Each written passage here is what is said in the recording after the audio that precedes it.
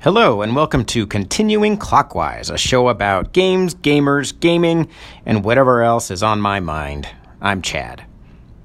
Not long ago, the folks behind Grand Theft Auto had a deal where if you downloaded all of their software, like the Rockstar Games software, kind of like their Steam, but proprietary just for their company, you could get a free copy of Grand Theft Auto 5. And I had never played it, so I did it. And I installed all this junk onto my laptop, and it worked, even though my laptop is fairly slow. So, cool. I tend to be about 10 years behind, 5 to 10 years behind in my gaming anyway, so I'm right on schedule for this game. I had played Grand Theft Auto 3 and Vice City and San Andreas all on my Xbox, the original Xbox, in the mid-2000s. And I had actually forgotten that Grand Theft Auto 4 existed for a minute. When I was started to play 5, I kept looking for the Russian character because I had heard about that and was wondering when we were going to go to Liberty City. And then I was about halfway through the game when I realized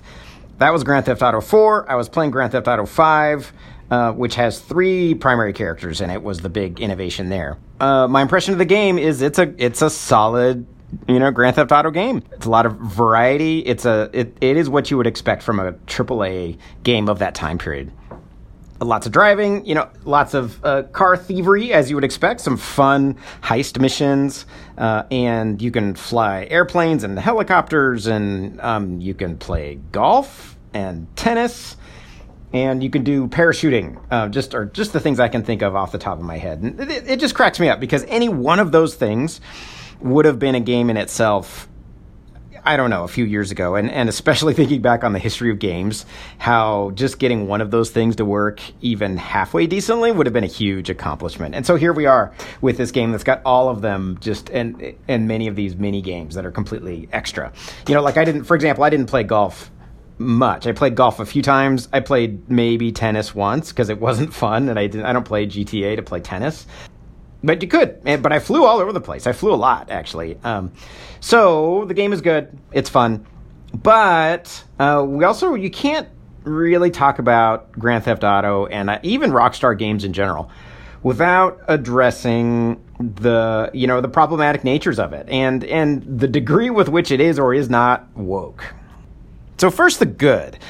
Grand Theft Auto 5 has 3 protagonists, and part of the gameplay that makes it fun is that you can trade between the 3 throughout the game. And they're very distinctive. And one of them, Franklin, is an African-American man. He's really likable. He's the one I enjoyed the most. He's the most emotionally intelligent of the 3. He's interesting. And so, that's something, for sure. However, Franklin also is notably the junior of the 3 characters. So, just structurally already, he's the one with the least agency, the least power in those relationships, which is worth noting.